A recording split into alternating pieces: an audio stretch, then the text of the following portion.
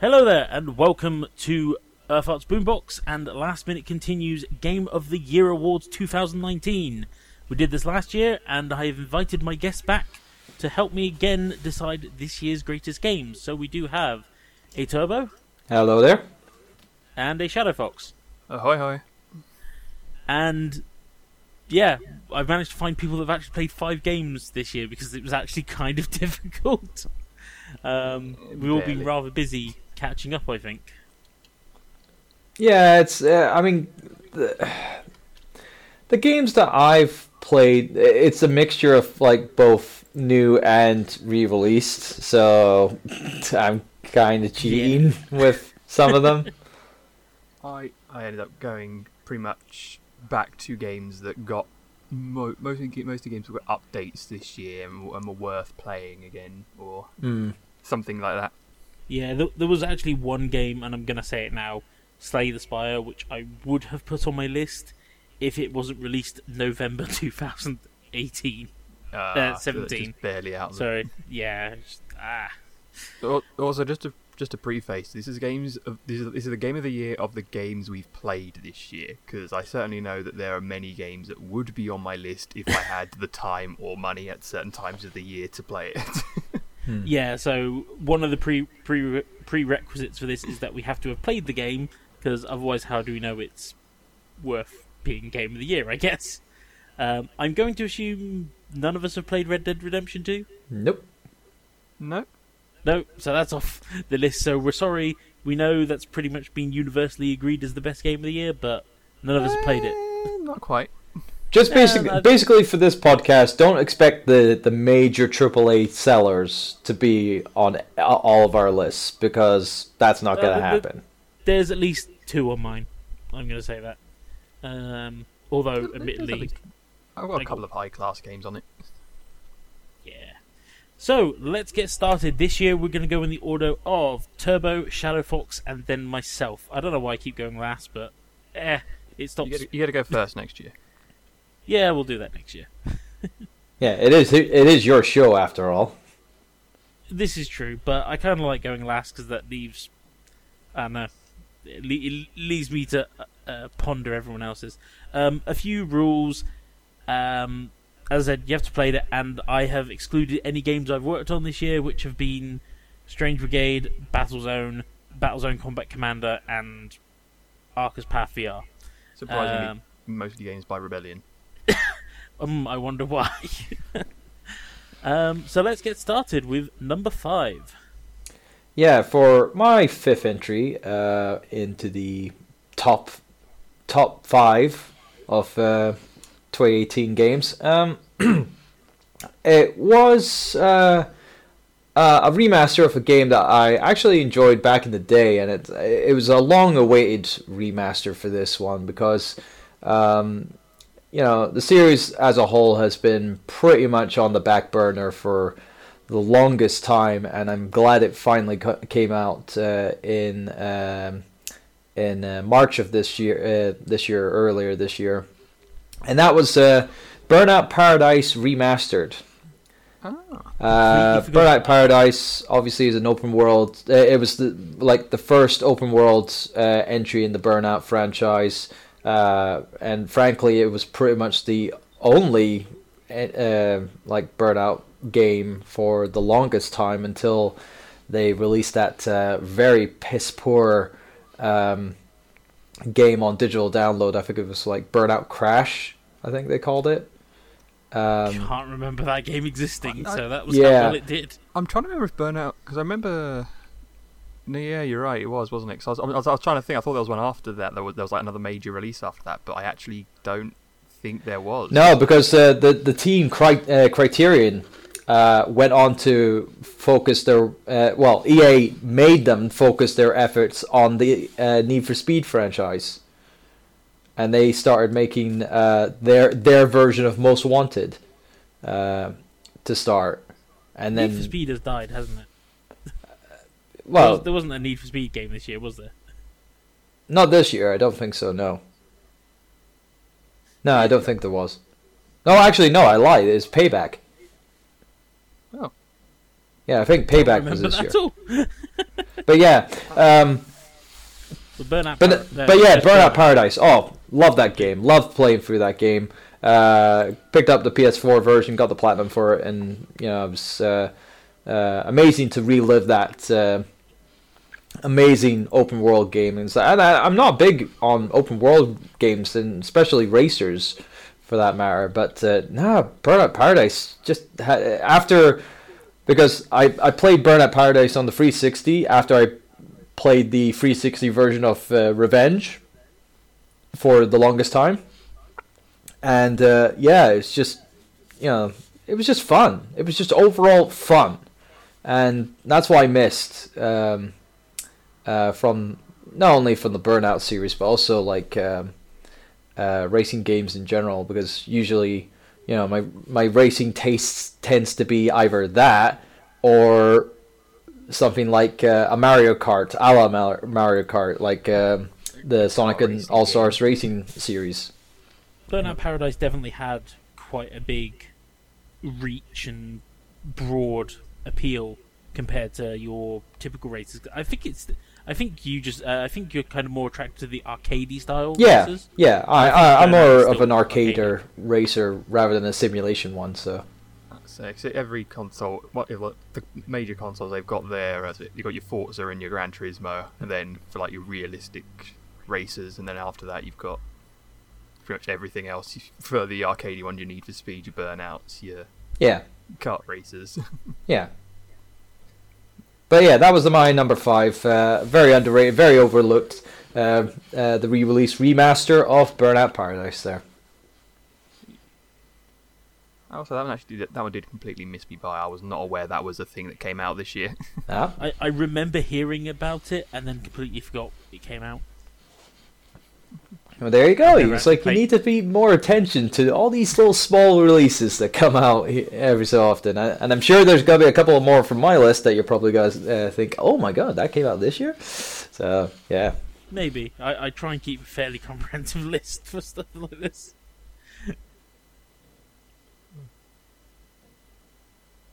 So go on, Shadowfox, what are you up to? Yeah, my turn then. Okay, so I debated what would be the number 5 out of like the 6 games I played this year. And I was going to give it to Fighting Herds, but I realised that I technically can't, because while it released this year in February, that was still early access, and it hasn't come out of that yet. I'm fine with you putting early access releases on, as long as you don't put them on again when they come to full release. I mean, the game has like a full roster of characters, a whole 6 of them, but they are of a different variety. Okay, we'll go with it then. Well, it's probably one of I played it more than my other game anyway. So, yeah, Them's Fighting Herds was a fighting game that I think it was like 5 or 6 years ago that it was first initially touted or something, and then it kind of got stuck in one of those development issues where, because it was actually an entirely different game, which got hit by a cease and desist by Hasbro. I wonder what that was on. Yes. I mean, with a game called Them's Fighting Herds, it might be slightly obvious that maybe you aren't playing as standard characters and maybe of the 4-legged variety. Which makes it for something of a different fighting game. Because, like, as I said, there's only like 6 characters in it. But each of them shows a different like archetype of fighting game character. So you got your grappler, your projectile, your stuff like that. And I mean, obviously, again, it's an indie game, so the music is absolutely stellar, and it has one of those really like awesome musical systems where, depending on what's going on, the music will kind of change. Like you remembered. So I remember you mentioned it to me. Was it Punch Out for the Wii? I want to say it was, where it's like the main theme was like the fighting theme was just the main theme, but with a different spin on it for each character. It was kind of they did it in kind of the different countries' regional music tastes and stuff. So Glass Joe's was in very much a the Marseille kind of style, whereas Soda Popinski's is in Russian chanting style. Kind of thing. So Fighting Herds takes it to the next level where, when you start fighting, the music is like it's the stage music, so it generally leads more towards a character it's like the stage represents, but it's a more neutral version. But as the fight goes on, if you start doing really well in the fight, the music turns as the fight is going. The music turns towards the winner. So if you're playing as Arizona, the standard like cowgirl grappler, you start hearing a cowbell, obviously. You kind of get a regular guitar going on kind of thing, like an old western-y sometimes, but like a rock western kind of style of music. If Oleander, the goth unicorn thing, starts winning, you get like a gothic orchestral kind of thing going on. And it's just a really, I mean, I love that system. The music is hyping your battle for you. There's another game that I remember that had like a really interesting music system, but that's a discussion for another time. But yeah, I mean, the entire game it's a standard 2D fighter with mechanics that work really well. It's like a small but simple, fun little game if you enjoy the fighting game. And I really look forward to when it comes out like properly and it has the full story mode and everything in it. But I think at this point they have at least finished all the animations, because I think back in February there was still a lot of like scribbled animation frames in there. Would have been interesting to see. Fair enough. Yeah, so I'll put that one there as number 5. It was a fun game, and sets a bit of a theme in my top 5.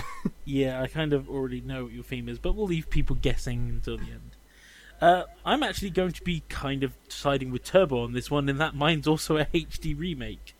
But mine has had to have a little bit more work done to it, because it's a PS1 remake. And yours was put even further on the back burner. Yeah, so this is the Spyro Reignited trilogy. Now, last year I believe I had the Crash Insane trilogy, and that was quite high. This one falls slightly lower, definitely, than Crash, because it was certainly nowhere near as polished, and there's a few bits that were a bit iffy. I had quite a lot of bugs with the game, but it was still very enjoyable. It does look beautiful. The reimagined levels have had a lot of effort put into them, and certainly I can't blame them for that. But I barreled through the games in about a week. Thoroughly enjoyed my time, but it didn't quite hit the same spark as Crash, but I would highly recommend it. If you've never played it before, go and have a shot of this. It's fairly cheap for considering how much game time you get out of it. 3 in 1, don't you? Yeah, essentially. I don't know if either of you guys played the original? Oh, the original, yeah. I think my first proper console after I got Mega Drive, then it went straight to PlayStation, and so Crash and Spyro were mainstays on that console. How about you, Turbo? No, I went to Nintendo myself after the after the Dreamcast and whatnot. So, so I kind of like skipped on pretty much the PlayStation era. I mean, I only kind of like experienced certain PlayStation games, particularly that of the Resident Evil series, more so than anything else, as an outsider looking in kind of like thing. I will say that for me, Spyro is definitely one of the few games that I can say is, if you've got kids, this is the game to get them more than anything. Well, if you have a PS4 or Xbox One, I guess. So yeah, that is my recommendation. Spyro, the Reignited trilogy. Would recommend it. Not sure if I'd recommend it over Crash, though. I think I'd recommend Crash first. With Crash's slightly adjusted. Does Spyro have a slightly adjusted hitbox like Crash did? I couldn't tell you. No one's noticed yet. No one's complained about slipping off edges on. Oh no, people have, but that's partially other things. The Spyro Reignited is a lot more buggy than Crash. I had one rather nasty one where I had an entire invisible rock blocking the entrance to a level. Oh dear. So, yeah. But yes, on to number 4, Turbo. Yeah, my fourth entry in my games of 2018 it's got to be a fighting game. myself here, and I've actually played a number of fighting games actually this year. Though one actually came out last year and it got released on a system that I actually wanted to play it on, but I'm not going to include that one. I'm going to go for the one that actually did come out this year for all formats, and that was of the a very lucrative kind of like crossover fighting game that was it got a fair amount of buzz to it. It wasn't that popular and whatnot. Wait, hold on a second. You guys thought I was gonna say Smash Bros, right? Nah, not after you said it was coming to all formats. Yeah, that was a kind of a deal breaker there. Yeah. Nah, I mean, I was gonna talk about BlazBlue Cross Tag Battle. Oh yeah. Yeah. I think, what you said all formats. I think the fighting game, the 2-on-2 fighting game, where it crosses over the worlds of Persona 4 Arena, BlazBlue, Ruby, and the last one. It's like franchise none of us knew until. Yeah, it's like it's like something Night. I think it's like. Yeah, that sounds about right. Aye, so somewhere around that. But I was going to say, I could name the other three easily, but that one, nah. The title of the game pretty much tells you everything you need to know about the game. Yeah, aye. But no, I picked this up on Switch myself, and I was really intrigued in it because I was invested to at least half of the roster of characters for it, being out the Persona Arena side and the Ruby side, because I have played Persona 4 Arena and Arena Ultimax beforehand, so I'm kind of familiar with Arc System Works and their gameplay style and their design character designs for their animations and whatnot, which are really good. But yeah, in terms of like the fighting, it's easy to learn, difficult to master, and by God is that the case online, where I got my ass handed multiple times. I think that's the thing with a lot of fighting games. It's like you can pick it up, you can button mash, and pretty much figure out half the things, but try to take that shit online, and you're gonna get yourself put in a box. Yeah, pretty much. But I did actually have a good time with it. I did enjoy the single player campaign with it, with the 4 stories intertwining and whatnot. And yeah, it's definitely a fighter that I feel as though over time it's gotta get overlooked with the future like fighting titles being released or being updated for the tournament scene and whatnot. Well, I mean, this game did very well this year because this game actually beat out Marvel vs. Capcom Ultimate for a spot on the main stage at EVO this year. Yeah, you mean Infinite? Infinite, sorry, that's the one. Yeah. Yeah. Okay. I was gonna say if it beat Ultimate, Marvel vs. Capcom Ultimate, I'd be like, wow, really? Infinite? No. I didn't even know there was an Ultimate in Marvel vs. Capcom. Marvel vs. Capcom 3 Ultimate, I thought he meant. Oh, right. Aye. No, I mean, I meant the new one that did slightly less well than they hoped. Yeah, with their special collector's edition Infinity Eggs. Yeah. Yeah. I mean, it could be worse. It could be a not bag you promised. Yeah. Yeah. But no, back to BlazBlue Cross Tag Battle. Yeah, really good game. Really, if you're looking for a fighter that has real cool spectacle effects and character design and overall like a decent fighting engine, go grab it. It's awesome game. Arc Systems know what they're doing. Oh yeah, they cannot do you wrong unless they try to lock out an entire roster of characters and be a bit. Because originally the controversy was that you wouldn't get the full team of Team Ruby. You would only get Ruby and Weiss as characters from the get-go, but you would have to pay for Yang and I think Blake was pre-ordered DLC. Yeah, aye. But no, eventually they rectified that and gave them as free downloads from the get-go. Yeah. I You've mean, still like, got- there still are gotta pay other, for half there are the other Sony Ruby cast. teams you can do as DLC. So, Yeah. That's true. but yeah, I mean, I know we played Blaze Blue at RTX, so Yeah, we've played it a few times at different conventions. I think we have, yeah. Mm. So it yeah, is. It is fun, but I struggle to get used to fighters. So There's so many different fighters. You'll remember the button. You'll remember, like, is it a 2 button, a 4 button, a 6 button? Is it? It's like, what kind of fighter is it? cool. Yeah, so that's my number 4 there. All right. So that means my number 4's next. Yep. So this one was a game that came out at the beginning of the year, and I know that you and me, Josh, had a lot of fun with it with another friend of ours. And it might be a bit of a surprise to hear that it's a Metal Gear title. Oh They was- yeah, Metal Gear Survive came out this year. I completely forgot about that. I know.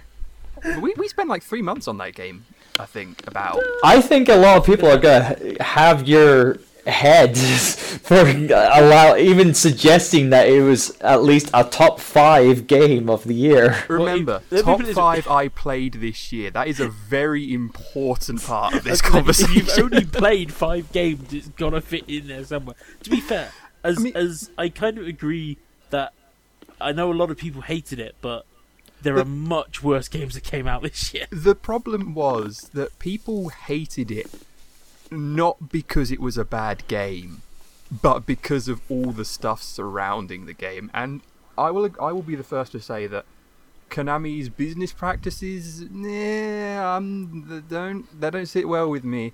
But at the same time, to say that a game is terrible because of the company and not because of the individuals who worked on it is an insult to those individuals who worked on a game that was actually alright and actually rather fun. I mean, we certainly had fun with it. I'm not going to deny that. And I mean, the game had a full-on single-player mode that lasted quite a while. Maybe not like a full length, like 10 hours or so. And Considering how budget it was as well. it was. I mean, it reuses the Fox engine from Metal Gear Solid 5, which is a great engine. Makes a few tweaks, and it was a game that was a discount game, like £30 or $30, wasn't I it? think I got it for like 25 quid. Yeah, actually, I got it 25. So the fact that the game is less than half price for a full retail game, you got a full single player scenario out of it. There was weekly daily missions, and the gameplay was actually pretty solid. I mean, it's It a was kind of carbon standard. copy of 5, wasn't it? Very similar, but yeah, I mean, it's pretty much as you'd expect from like a survival, zombie survival game. In that you kind of you got to be quiet, you got to stealth around. You can craft bits and bobs. It kind of brought into that whole survival crafting thing in like it says in the name. But I mean, like I said, there were lots of nods to the actual Metal Gear franchise. Like in the multiplayer, you can call in Metal Gears to help fight and clear off the waves of enemies. That was cool. There's one mission that takes place at like an airfield, and you can call in the Metal Gear, and then basically the Shagohod just comes flying in off the screen and starts doing donuts over the airfield, and then just bails out again after it's wiped everything out. Yeah. So again, the actual game itself is nothing spectacular, but again, like I said, I got 3 months of entertainment out of that with 2 friends. Challenging ourselves and having some fun with goofy weapons, running around with massive sledgehammers with rockets on the back to propel them faster to crush zombies. Little Walker Gears. But yeah, I mean, it's basically a mixture of an asset flip of all the old stuff that Konami had basically put a lot of money into with the engine and assets, but they made it. But the people who worked on it actually made something that was fairly decent. So, I haven't actually touched it in a long while, though. I don't even know if the servers are still up. They gotta be up for. They can't cut the servers already. I agree with you. I don't think it's as bad as a lot of people screamed about. It wouldn't have made my top 5. It possibly would have sneaked in at 6, maybe 7.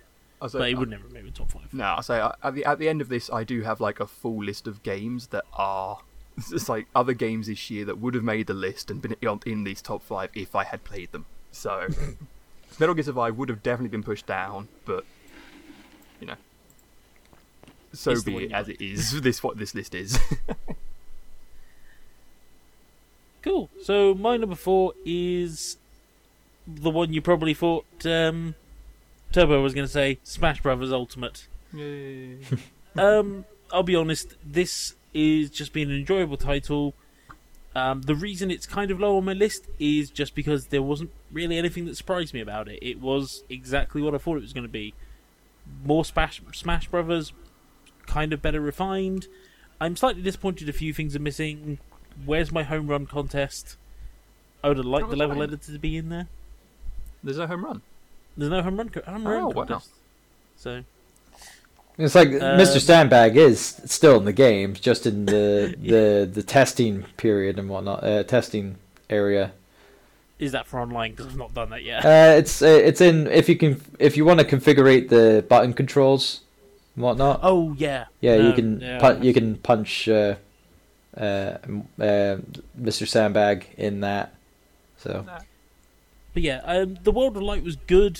I still prefer the Subspace Emissary myself, but that's a personal preference more than anything. The one thing I really like is the individual layouts for the arcade modes for every character. That was really nice. But overall, it's just an enjoyable game. I think I'll get a lot of mileage out of it. It wasn't. There was nothing really that made me wonder and surprise and go, because I kind of already knew everything. I'd say the one thing that was maybe disappointing was everything got revealed beforehand. There was no extra characters other than DLC characters, obviously. So there's still a few surprises to be had there with who they pull in. Yeah, quite possibly. So yeah, my number 4, Smash Brothers Ultimate, definitely worth it. Just low because I kind of already knew what I was getting. No real surprises with it. Nintendo pretty much they got it on lockdown with the Smash Brothers series now. They know exactly what they're doing. They know what characters to put in. They know they know who the hype makers are. Still did not see Joker coming a mile off. No, I was watching the Game Awards on the second screen, and I saw Persona on there, and I was like, oh yeah, so there's probably something and like the envelope there, and I was like, was not expecting that. Hopefully, by the time this has come out, the Smash Brothers episode with me, Turbo, and the British Andy will already be out. I hope so. I'm still expecting. I genuinely think your number 1 will be on that list. Oh, I hope so. I hope so on really that. do. Oh, so what's it? If we're talking about quickly about Ultimate, who do you want in it? Who do you want to be in that last batch of DLC characters?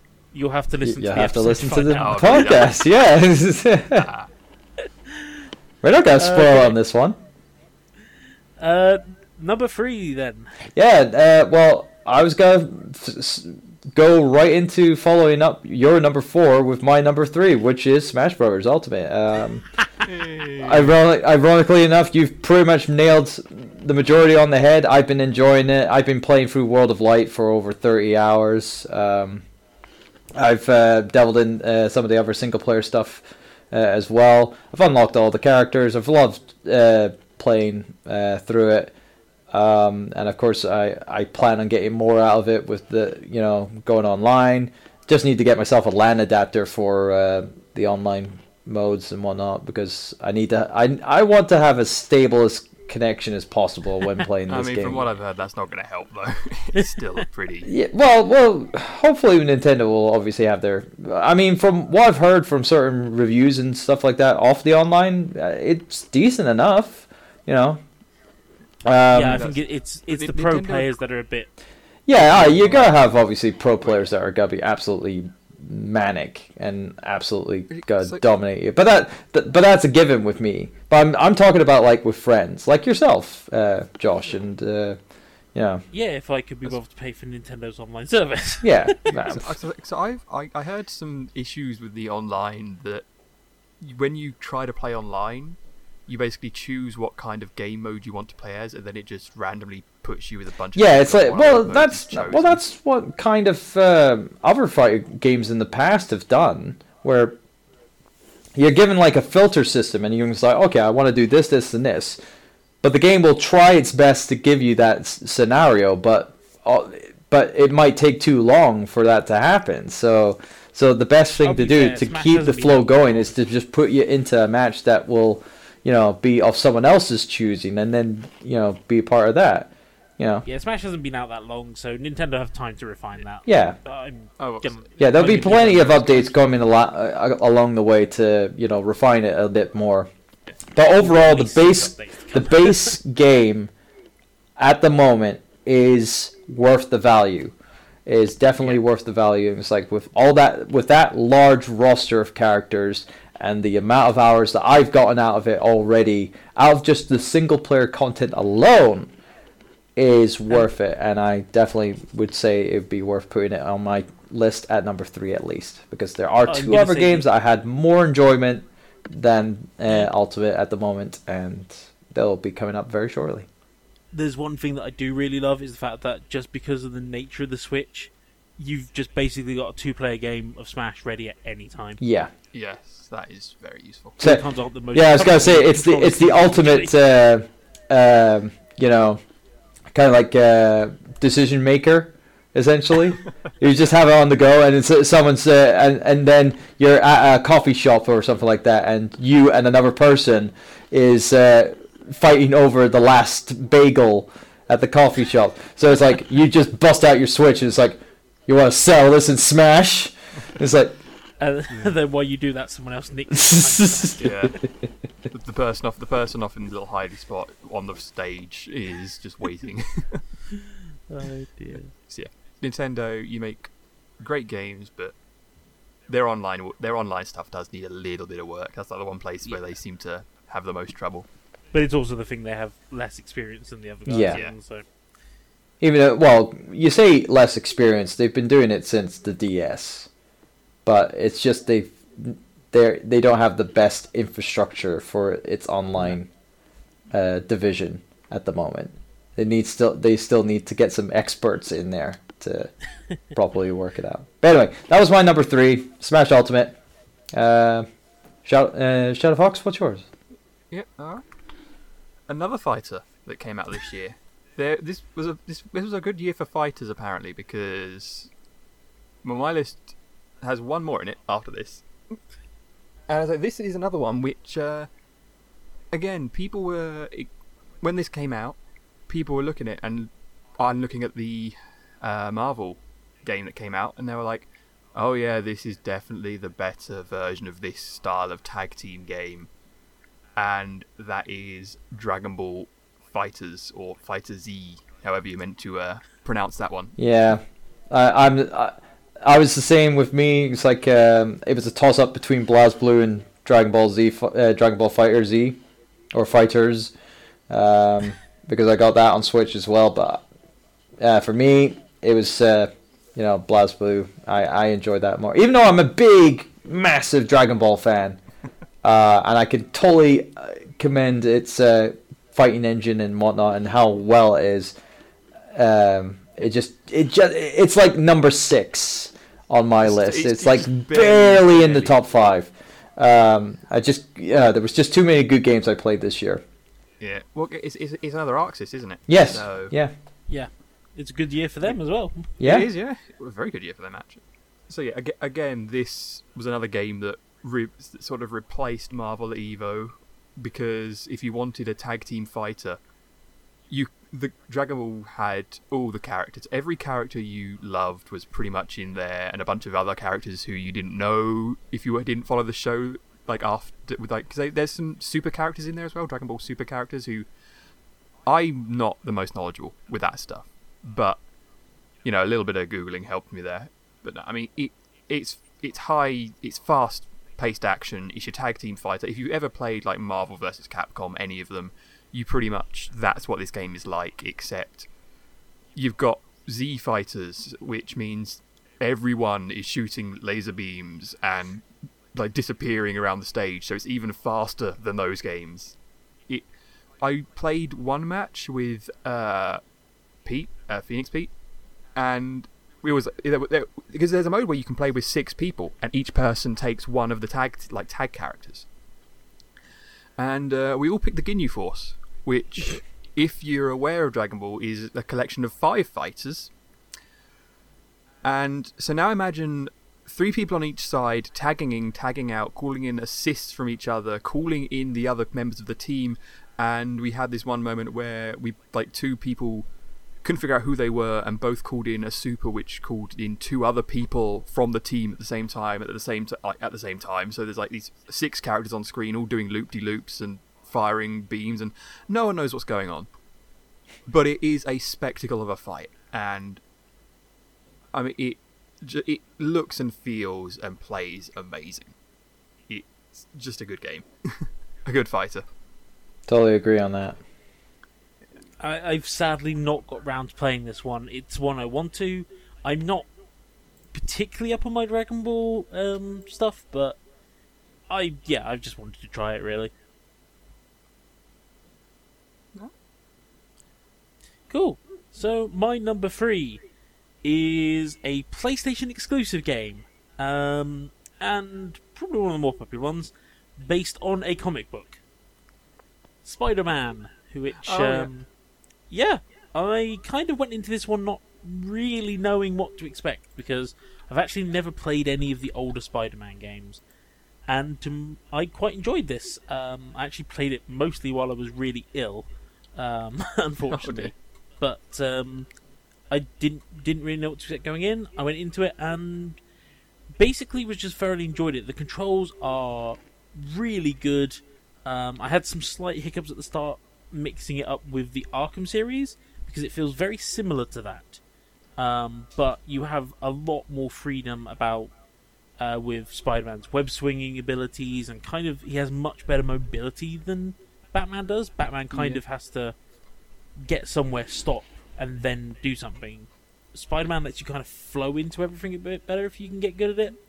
It's a different style of heroes, but yeah, I say that since Arkham has pretty much gave like the blueprint of what to do for these kind of like fight, like character action games. Actually, I guess they're sort of like Eastern character action games.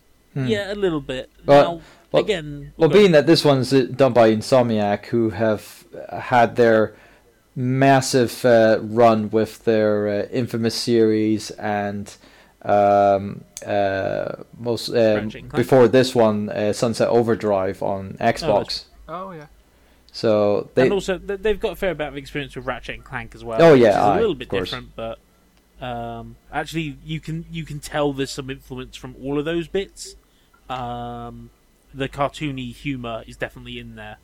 The only real gripe I have about this game, which stops it from being higher, is the main storyline is really well written, but you will spend so much more of your time doing side missions. And I actually got advised by someone to make sure I did all of the side missions as soon as they appeared, because if you leave them to the end, it's just a massive chore. Whereas what was nice about doing them as they come up is the story missions kind of separated out them. You do also play as other characters in it other than Spider-Man, and those bits are a bit weak. But I thoroughly enjoyed the game. I don't know if I got as many of the references as maybe a hardcore fan will, but it was very well designed, and I would highly recommend it, but would also give you the advice of probably do a lot of the side missions as and when you get them, just because A, it's your main upgrading route stuff, and B, yeah, I can imagine if you leave them all to the end, it's just, even doing them when they came up, there were big sections where they just became a bit of a chore because there's so many side missions to do, and not all of them are the most fun. But still, brilliant time had. This was actually a gift from someone, so I have to thank them on that one. Thank you, Matt, for that one. So yes, Spider-Man is my number 3. So moving on up then. Yeah. Number 2. Yeah, on to number 2, and with myself, I'm kind of cheating with this one because technically it's 2 games, but they have been released as one, so I'm gonna bundle them as one. And put Spyro Reignited Trilogy on here. Yeah, of course, but this is something that is separated into 2 games, and they are based on 2 different games and whatnot, but they have been bundled into one, and they're actually kind of like follow-ups from another game that I've played before on the Vita, but they've coming out on, or they've all come out on the PS4, and that's Persona 3 and 5 Endless Night Collection, or to separate the 2, Persona 3 Dancing in Moonlight, and Persona 5 Dancing in Starlight. Is this a Sailor Moon crossover? I wish it was, but no. These are obviously successors to the Persona 4 Dancing All Night game that came out on Vita quite a while ago. I think it was like 2014, 15, roughly around that time. That sounds about right. Yeah, and it was kind of like a side story that kind of like followed up from the events of the original Persona 4. But in this time around, it's involving the cast of both the Persona 3 characters and the Persona 5 characters. It's basically the same dancing game mechanic that they had in the previous games, but it just adds they streamlined it a little bit, where in the 4th game you had to earn or win money by playing the songs, and then use that money to buy costumes and stuff like that. Whilst this time around, it's like in-game achievements essentially to unlock scenarios, and then when you play through those scenarios, which is just dialogue, kind of like cutscenes as such, to a certain degree, you get rewarded with either items or modifiers to change the game up and stuff like that. But no, being a big rhythm game fanatic, obviously, I enjoyed Persona 4, even its flaws, and Persona 3 and 5 games were great to go through. And it was funny how both Persona 3 Dancing in Moonlight and Persona 5 Dancing in Starlight have an intertwining kind of like story to them, because in certain elements they kind of hint at talking about the other protagonists in the other game in certain scenarios, and which is kind of fun, knowing that that's happening and whatnot, and it's overall just fun. It's a fun rhythm game. It's got to be bogged down by obviously all of this. It kind of has been bogged down by all of this year's major releases and stuff like that. But no, with I obviously my recommendation is that if you were wanting to get this, I would highly recommend getting the Persona 3 and 5 Endless Night Collection, which gets you both games, as well as a digital download code for Persona 4 Dancing All Night on the PS4, meaning that you can get 3 platinums from 3 games in quite an easy time. So essentially, it's almost like the Crash Insane trilogy and the Spyro Reignited trilogy, where you got 3 games. A wee bit more expensive. But it's not as cheap as those games, because they actually are. Well, 2 of them are actually new games, and one of them is a re-release of a newer game that only came out like 3 or 4 years ago. So I didn't realize they re-released Persona 4 one. So actually, I might go for that when I get the chance. Yeah, it's definitely a pickup. If you love your rhythm games, definitely give that whole collection a try. I'm quite really a fan fun of the Persona series anyway, so that helps me. But yeah, I actually tried one of them, I think 5, at EGX. Is that the And- main game or the dancing game? The dancing game. All right, No, I've played 5 main games, platinum that from last year. Yeah. Yeah, that was my number 1 last year, wasn't it? Oh yeah, it probably is. Well, But no, I want to get it, but it's unfortunately had to be a bit on the back burner because I've been busy. Yeah, you're a busy man. But yeah, that was my number 2. All done. alright then. Okay, so my number 2 was Chapter 1 in the Tale. Oh, I know this. Yeah, you figured that one out. Yeah. Alright, I won't beat about the bush then. It was Deltarune. Now, anyone who knows me knows I'm a huge fan of Undertale. Just generally everything about that game was fantastic, and Deltarune looks like it was. I think there's a lot of like work in there that was like basically stuff that wasn't put in Undertale, that was instead put into this, because it's like they aren't related games other than that they share a lot of characters. Even A lot of ideologies as well, and it's kind of art Well- style is definitely similar. oh, the art style, absolutely. So you're saying that it's like the Majora's Mask of the indie scene, essentially, where it's like It's a different gameplay style, so but it's still reusing like assets of. no. No? Everything's pretty much all the assets are remade from scratch. It's just it's familiar like, style. it's like there are a few like characters from Undertale, like you see Undyne, you see Sans, and their sprites are mostly unchanged, but there's a lot of new stuff in there. In fact, it's like 98% new stuff. It's like those character sprites are like the only things that exist. Everything else, they're like enemies. Because what's great is you start off the game, you press the start button, and the HUD is and like the menu is exactly the same as Undertale. Then you get into the actual game, and now the game is changed entirely. Again, there is so much attention to detail, like because now it's a party system. You're not an individual, so the combat is a case of you can like queue up things, so you know that if you can do a certain attack on this turn that makes the enemy weak or tired, you can then spare him with the second party member, and then so basically you get to double up on turns, and so there's a bunch of new mechanics in there as well, like and. While in the first game it was like your actions have consequence, in this game it seems to be more of like a story and a tale, where the things you do change little things in the world, but like the only thing that changes if you have a good end or a bad end, it's not even really a bad end, is if you basically beat up one dude.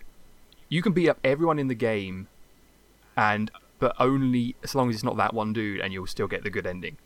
Because why not? But again, like the music is, I mean, it's Toby Fox. You've seen the amount of Undertale remixes there are since Undertale came out, and Deltarune is absolutely no different. The soundtrack is amazing. I bought that because Deltarune was free. It came out on Halloween. Like, it hadn't even been a week since Red Dead had been out at this point. And he just went, here's a free game. You can buy the soundtrack if you want. So I did. To be fair, it's kind of the first, like you said, it's the first chapter, so I think we're expecting to pay for the rest of the game. But I would pay for the rest of the game. I would have paid for that. It was great. I'm sitting there at the I sat down and he was like, yeah, this is a little survey thing. I'm like, okay, so I'll sit down, I'll play it. Okay, character creator. That's okay. Okay, that was whatever. And now we're doing this little thing, we're at the thing, and now the game would start. I'm assuming this is a demo, so it's not. No? Okay, so we're playing a bit of the game. Okay. Oh, this is different, this is nice. Carry on. So when does this demo end? Oh, it's got to end here, right? No. No, it's got to end here. No? Oh, it's 3 hours. The game is still on.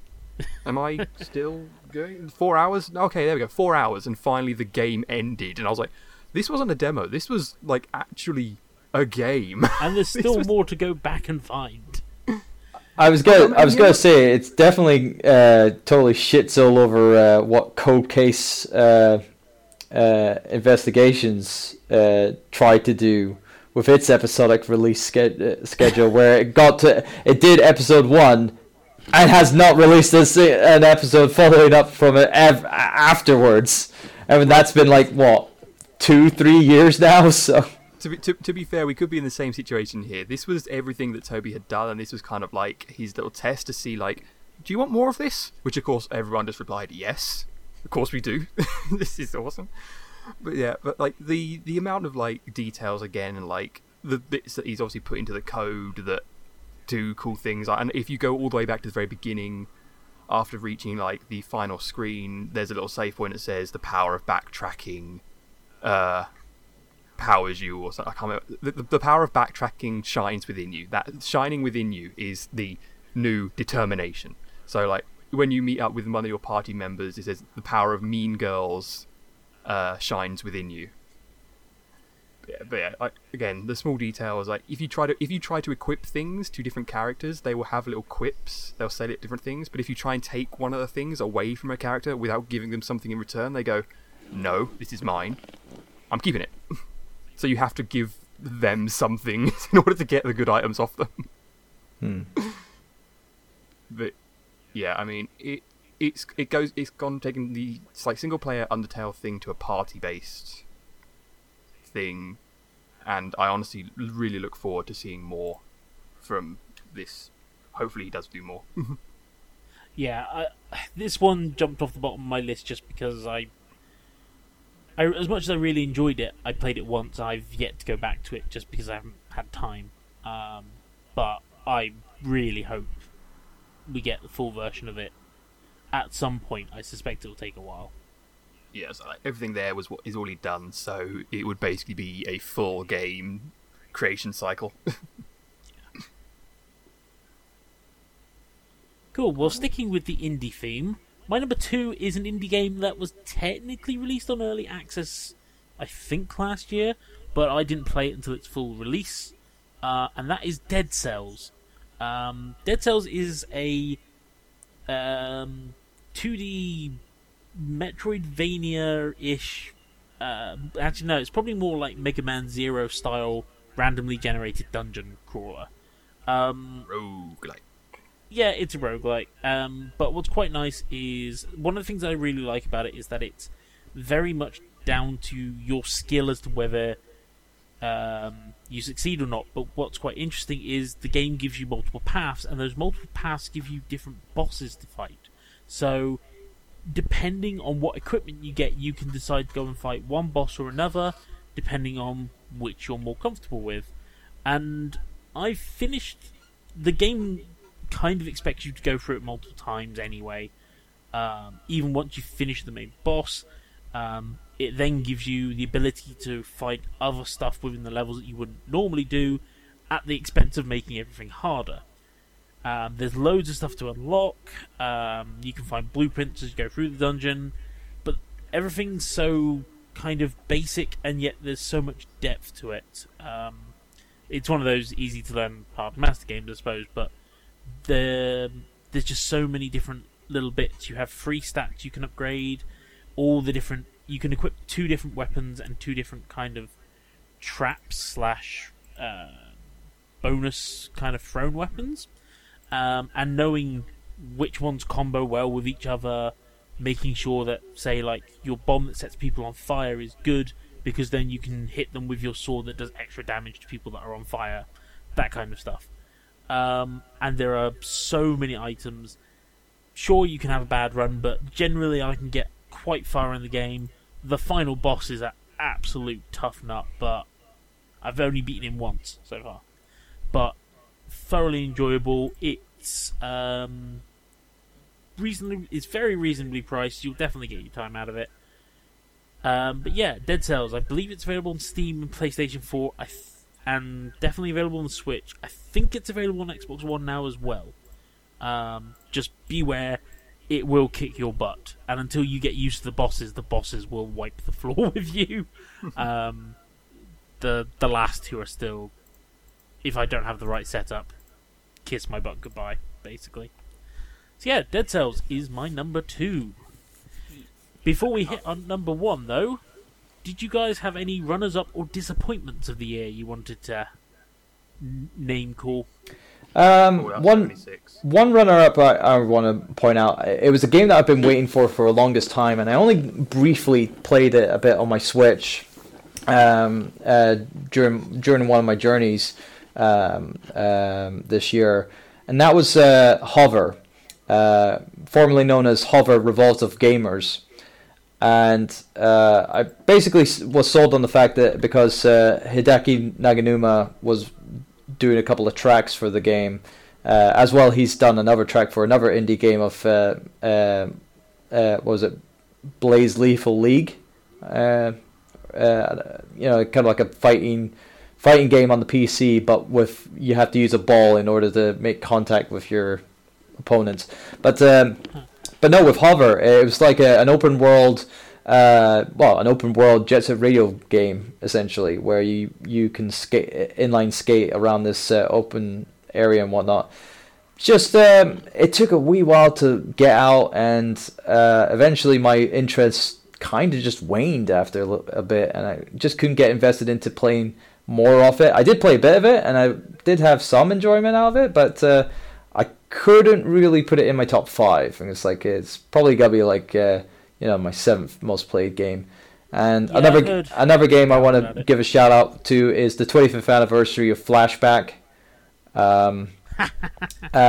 Basically, I only had one room for one remaster here, and it had to be Burnout. I have more fun with Burnout, but I do love my Flashback as well. And it was 25 years this year, and it was great that it got a nice little kind of like anniversary release for not only Switch but also on PS4 and Xbox as well. So, speaking of 25-year re-releases, Night Trap. Oh yeah. This year?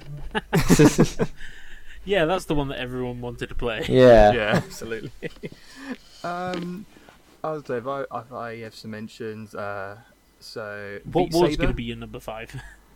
I say Beat Saber, pretty good. One of the highlights of the VR year, along with VR Chat as well, which was a interesting, goofy experience to watch. Let's see what else came out this year. Hitman 2 came out this year, pretty good. Detroit Become Human, interesting one. A third of a good game, which is better than David Cage normally performs. Monster Hunter World came out this year. Owlboy came out. Did Owlboy come out this year? I think it did. Maybe it might have been a re-release or something. Yeah, I think its Switch release came out this year. I think the formats came out earlier. I'm kind of losing track with what year blends into what year at this point. The Yakuza team came out with Yakuza 6: A Song of Life and Fist of the North Star, which is not Yakuza, but the fact that Kenshiro and Kiryu are voiced by the same person, and the fighting is the gameplay is pretty similar. I'm actually looking forward to their new game, the Attorney one. Yes, the other one set in the Yakuza universe that isn't Yakuza. Hey, they're branching out, can't blame them. No, I mean, they know what they can do, and they can do it really well. So good to them. No Man's Sky officially released this year as well. And by that I mean the next update came, so it left early access. Yeah, and it had its Xbox release at least, so yeah. Yes. Oh, that is true, actually. So did Nier Automata, which I'm going to give a little bit of a shout out, even though I didn't play the Xbox version. I played the PS4 version, which is why it didn't make my list. It would have actually kicked Spyro off my list otherwise. Oh, wow. However, I will say that I did have one game that was thoroughly disappointing, and that was Final Fantasy Dissidia NT. Final Fantasy's fighting game series, I loved the PSP games. This one just didn't do it justice. I can understand why it's a very good arcade game. Did not fare so well in the console port, unfortunately. A shame. Yeah, it's a shame, because I did buy it. But, yeah, I did not get enough enjoyment out of it. So there is another game I'd like to bring up, but I want to see if it's any of your guys' number 1 first, because it was a pretty big deal. Okay, fair enough. We'll leave that to the end. Turbo. what is your game of the year? Well, my game of the year was actually, funnily enough, being mentioned earlier because apparently someone was just reading my mind and is also a big fan of the studio that he had to give an honorable mention to it. But me, I'm a more bigger fan of this game than pretty much anyone in this room and in this cyber room of audio waves. Being that my number one is that of Fist of the North Star Lost Paradise. I am a huge Fist of the North Star fan. If it wasn't for Fist of the North Star, being aired back in the day, late night on Channel 4. That is one of those weird things that showed up on TV. Yeah, it was one of those kind of like odd time, releases. It's like it just boggles the mind how like a channel like Channel 4 got the broadcasting rights to air this ultra violent anime at late at night on a Sunday night or something like that. It's ridiculous, but. No, if it wasn't for that, obviously I wouldn't have been a fan of the Fist of North Star series in general. And I obviously have played other entries in the Fist of North Star series, including the Ken's Rage games, 1 and 2, that was done by Tecmo Koei, or Koei Tecmo, whichever. I think it's Koei Tecmo. But I've got the box here for Dissidia NT. I can probably tell you. Yeah, I think it's Koei Tecmo. Sounds right. Yeah, but with what was it? Actually, no, it's done by Omega Force. It was the guys behind Dynasty Warriors. So, yeah, those Ken Rage games. But no, with Lost Paradise, when I heard the announcement that the Team Yakuza was working on this game for a Japanese release, I was like, oh, damn it, I wish we would come on, just translate it, give it to us, please. And wouldn't you know it, they came out and delivered. Sega was, great with, having the Yakuza guys, not only, obviously, like in previous Fist and North Star games, actually making it a little bit more violent, compared to the Japanese version, because that's always the weird thing. This is an ultra-violent, it's close to an ultra-violent anime, but it's not portrayed that for its media in the home country that it's from. It's actually less violence to a certain degree. So they always make it more violent with the Western release. But as violence aside, I actually liked how they incorporated the base storyline of what Fist of North Star was always about and intertwine it in this new kind of like universe in this game, where they still have elements from the original story, from the manga and TV series and whatnot, and incorporate a new storyline into it with the Garden of Eden. Or the City of Eden, as it's called in this game, where Kenshiro goes to this place and he's trying to find Yuria, it's taking that base story of him trying to find his beloved, but instead of going through the regular story that we've seen being adapted multiple times in the fellow Ken Rage games I was talking about earlier, they just put in an original concept and mix it in with the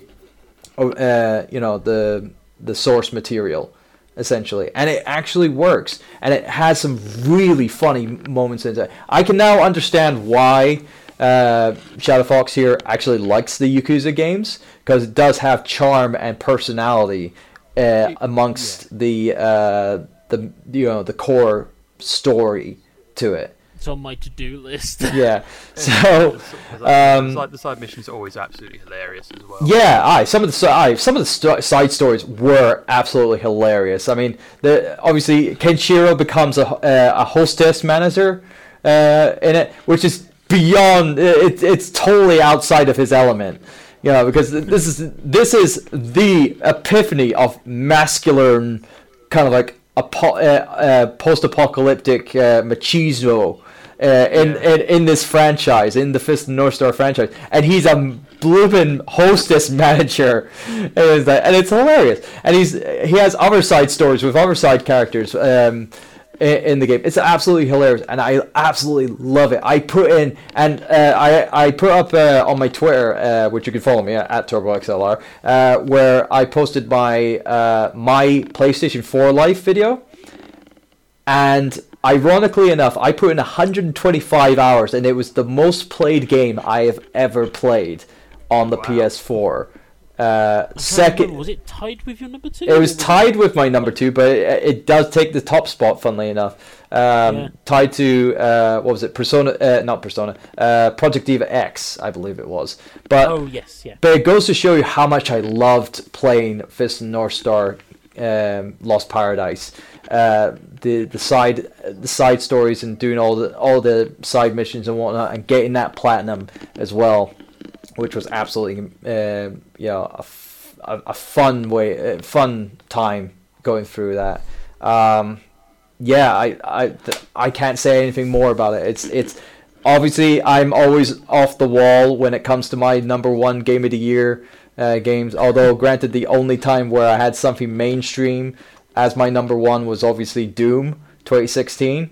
But no, actually, didn't you have Legend of Zelda? Oh yeah, actually. Oh, okay. Oh, fair enough. Fair enough. Okay, I'll give you that. Yeah, 2017 was Zelda as well. But no, this time around, boom! I am totally outside. I'm not with the crowd. I'm with this game, Fist of North Star: Lost Paradise. If you haven't played it, if you love Yakuza, if you like open world brawling games, give it a shot. I'll say I've got to give props to like the Yakuza team and Sega, because they've started releasing those Yakuza games out on PC as well. I'm actually hoping they bring that Fist of the North Star one to PC, because I want to try it. I imagine they will. It's nice that it's like it's no longer locked to the PlayStation. There's at least now options for people to play it in other ways. Ironically, that's one of the other games I wanted to play this year. Was another one that Sega did bring to PC, which is Valkyria Chronicles 4. Yet to play it, want to get round to it at some point. Alright.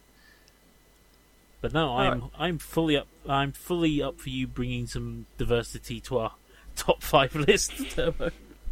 That's just me. Well, to be fair, Shadow Fox did have them fighting herds at 5. Yeah, Something very different. Though, I think I know what your number 1 is, though, Shadow Fox. Yeah. Well, number 1 was again, more fighting games, because this was my year of fighting games because that was what I played mostly, somehow. This one was a return to a series that was my fighting game of choice. Some people have their Street Fighters, they have their Tekkens.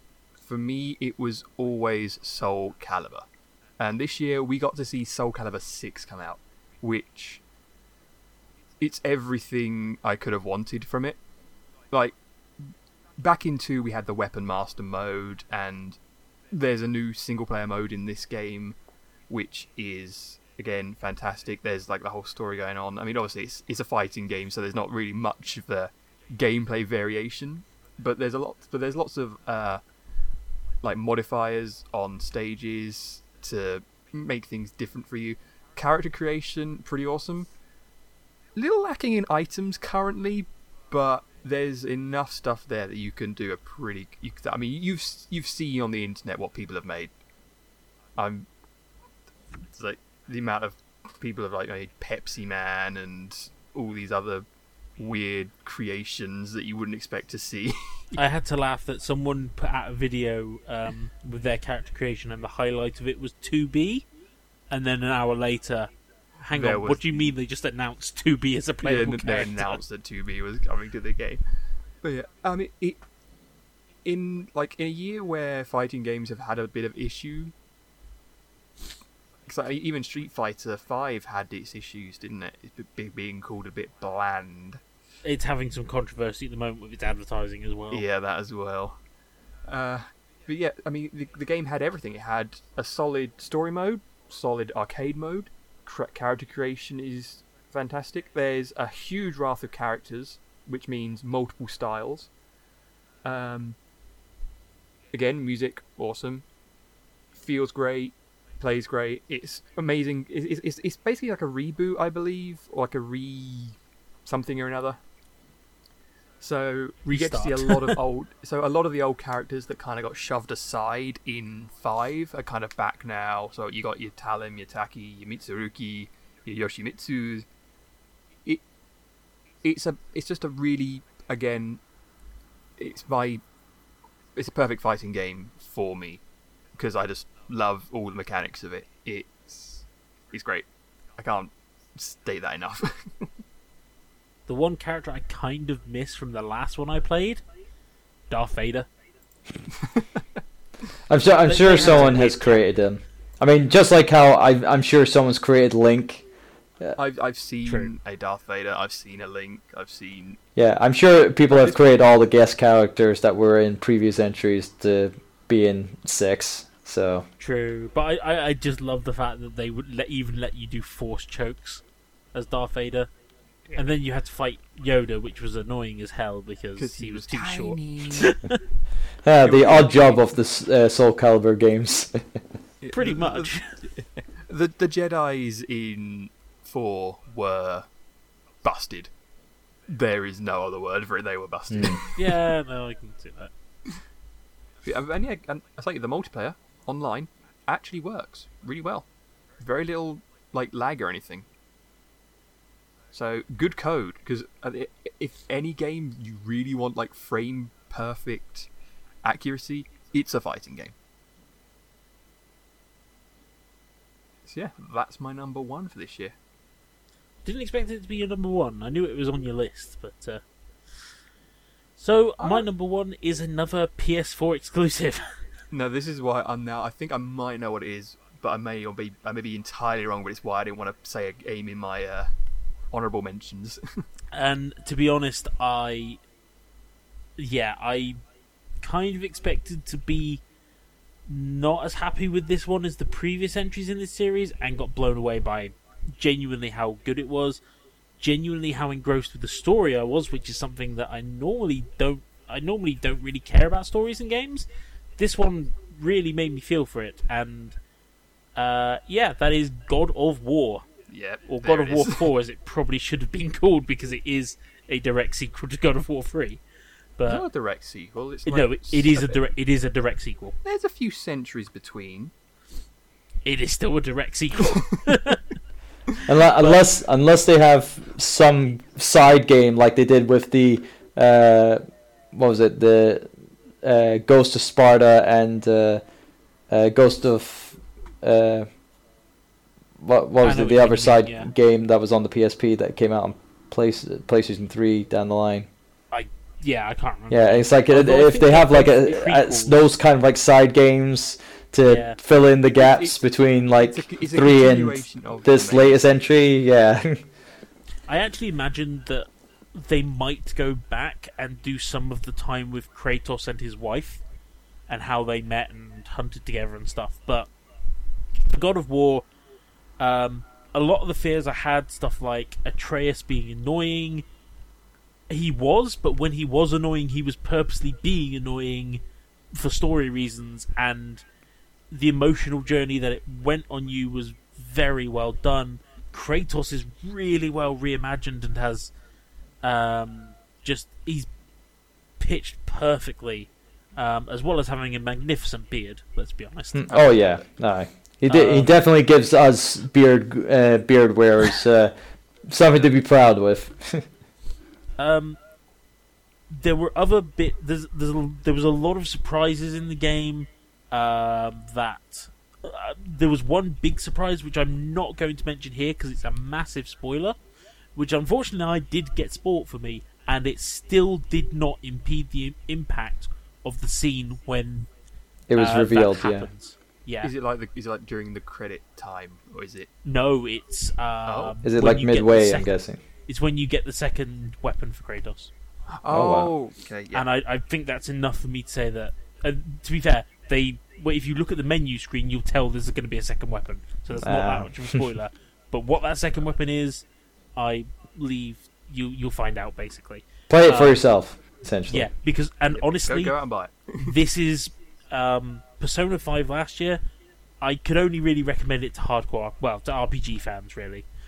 God of War, I honestly suggest, unless you hate violence in video games, which I do know some people, this really should be a game you try. It is so well done. I would advise not playing it on hard difficulty because the balance on the hard difficulty is a bit weird. It starts off far too difficult, gets okay in the middle, and ends really difficultly. I think the balance is a lot better on normal from what I've heard from other people. I just went in straight hard mode because I'm stupid. But honestly, there is no other game this year where I've honestly just felt wowed so much by a game.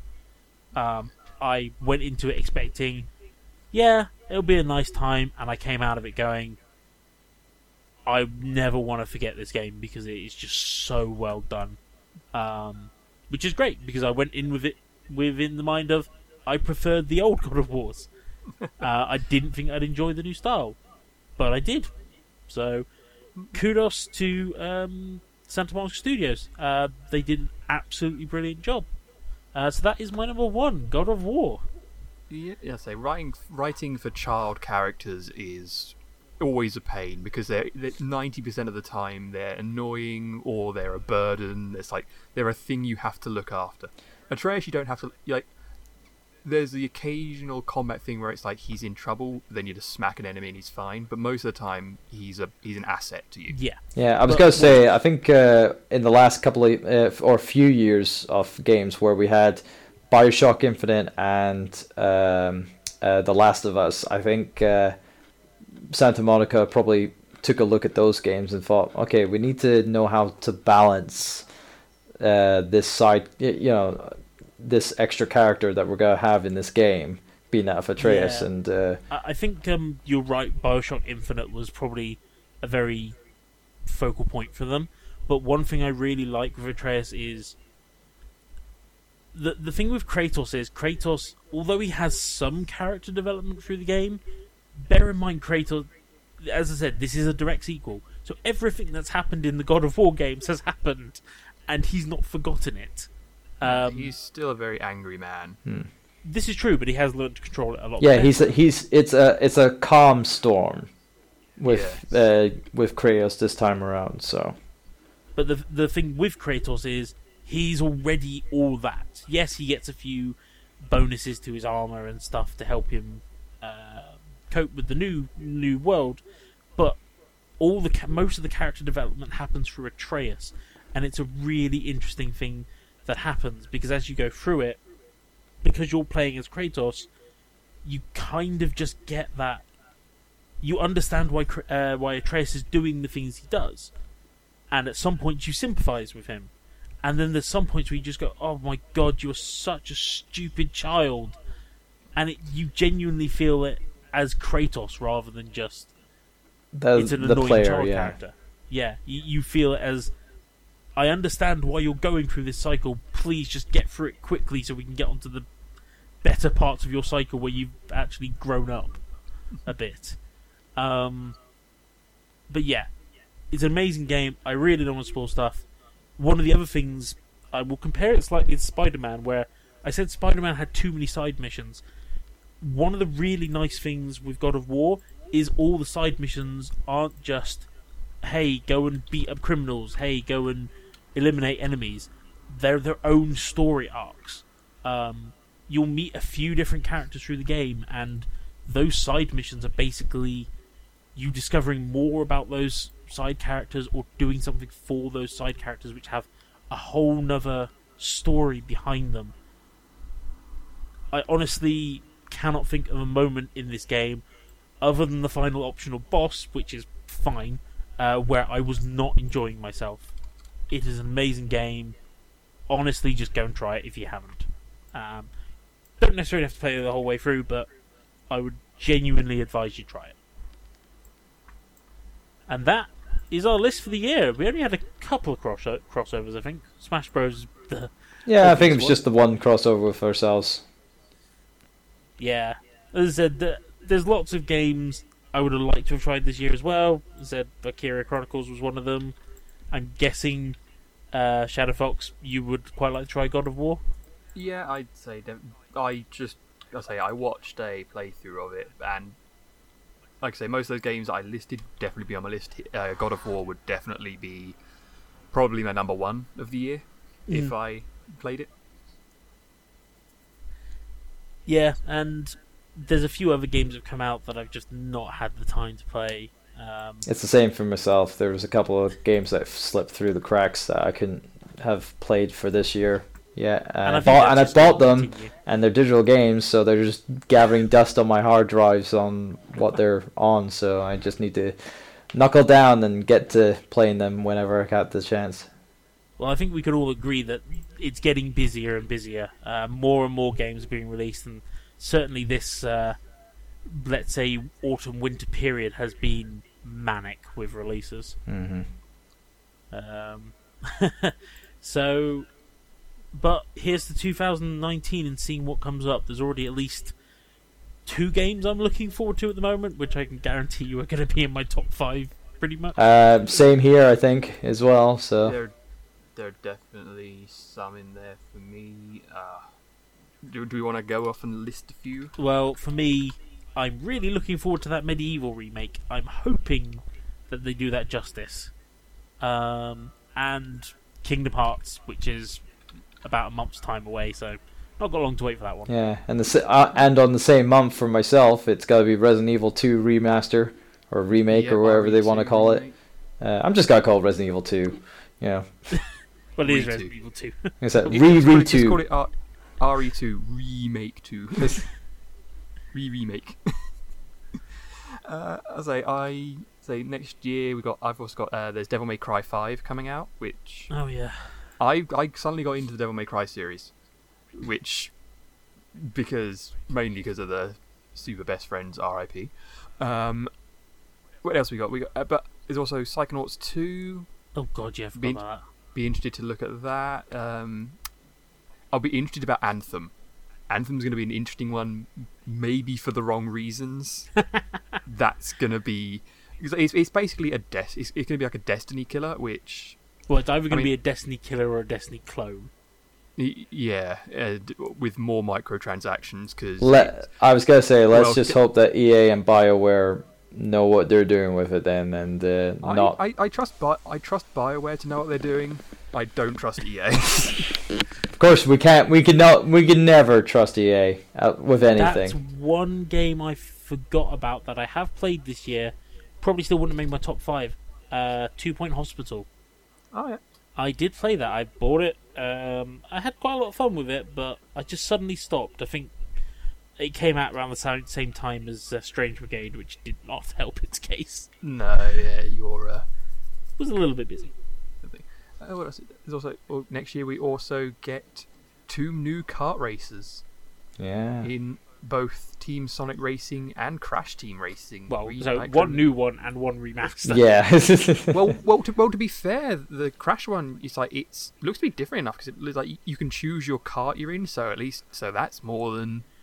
Yeah, they've said they're adding new tracks. I will say I'm slightly concerned that it's not being done by Vicarious Visions.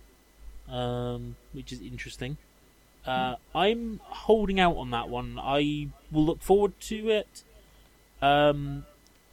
Sonic Team Racing, I tried that at EGX, and let's just say I wasn't impressed. So, I haven't touched it yet or seen it yet, so no comment from me. Yeah, I want to give it a fair chance when it comes out. They've delayed it for a reason. I was gonna say I'm giving Sumo Digital the benefit of the doubt, and hopefully they can pull themselves together because they've been stretching themselves thin recently with other projects, and I hope with the extra time that they have with this game, they'll give us another knockout, I think. Yeah, because the last 2 Sonic Racing games have been fantastic, so it'd be a shame if they drop the ball on this one. Yeah. Yeah. I think the only other things I have are pretty much like the little indie, the indie things I've already bought and I hope are good, which are Indivisible from the Skullgirls team. Oh yeah, I've got that coming. Yep. Lost Ember, which seems to be a kind of exploration thing, Vulpine be a fox with a sword. I mean, I'm all down for that. I'm looking forward to that one they showed off at the Microsoft Tunic. conference. Tunic? Tunic, yeah, Tunic. Because I played did that. we try that at at That was RTX? good. Yeah.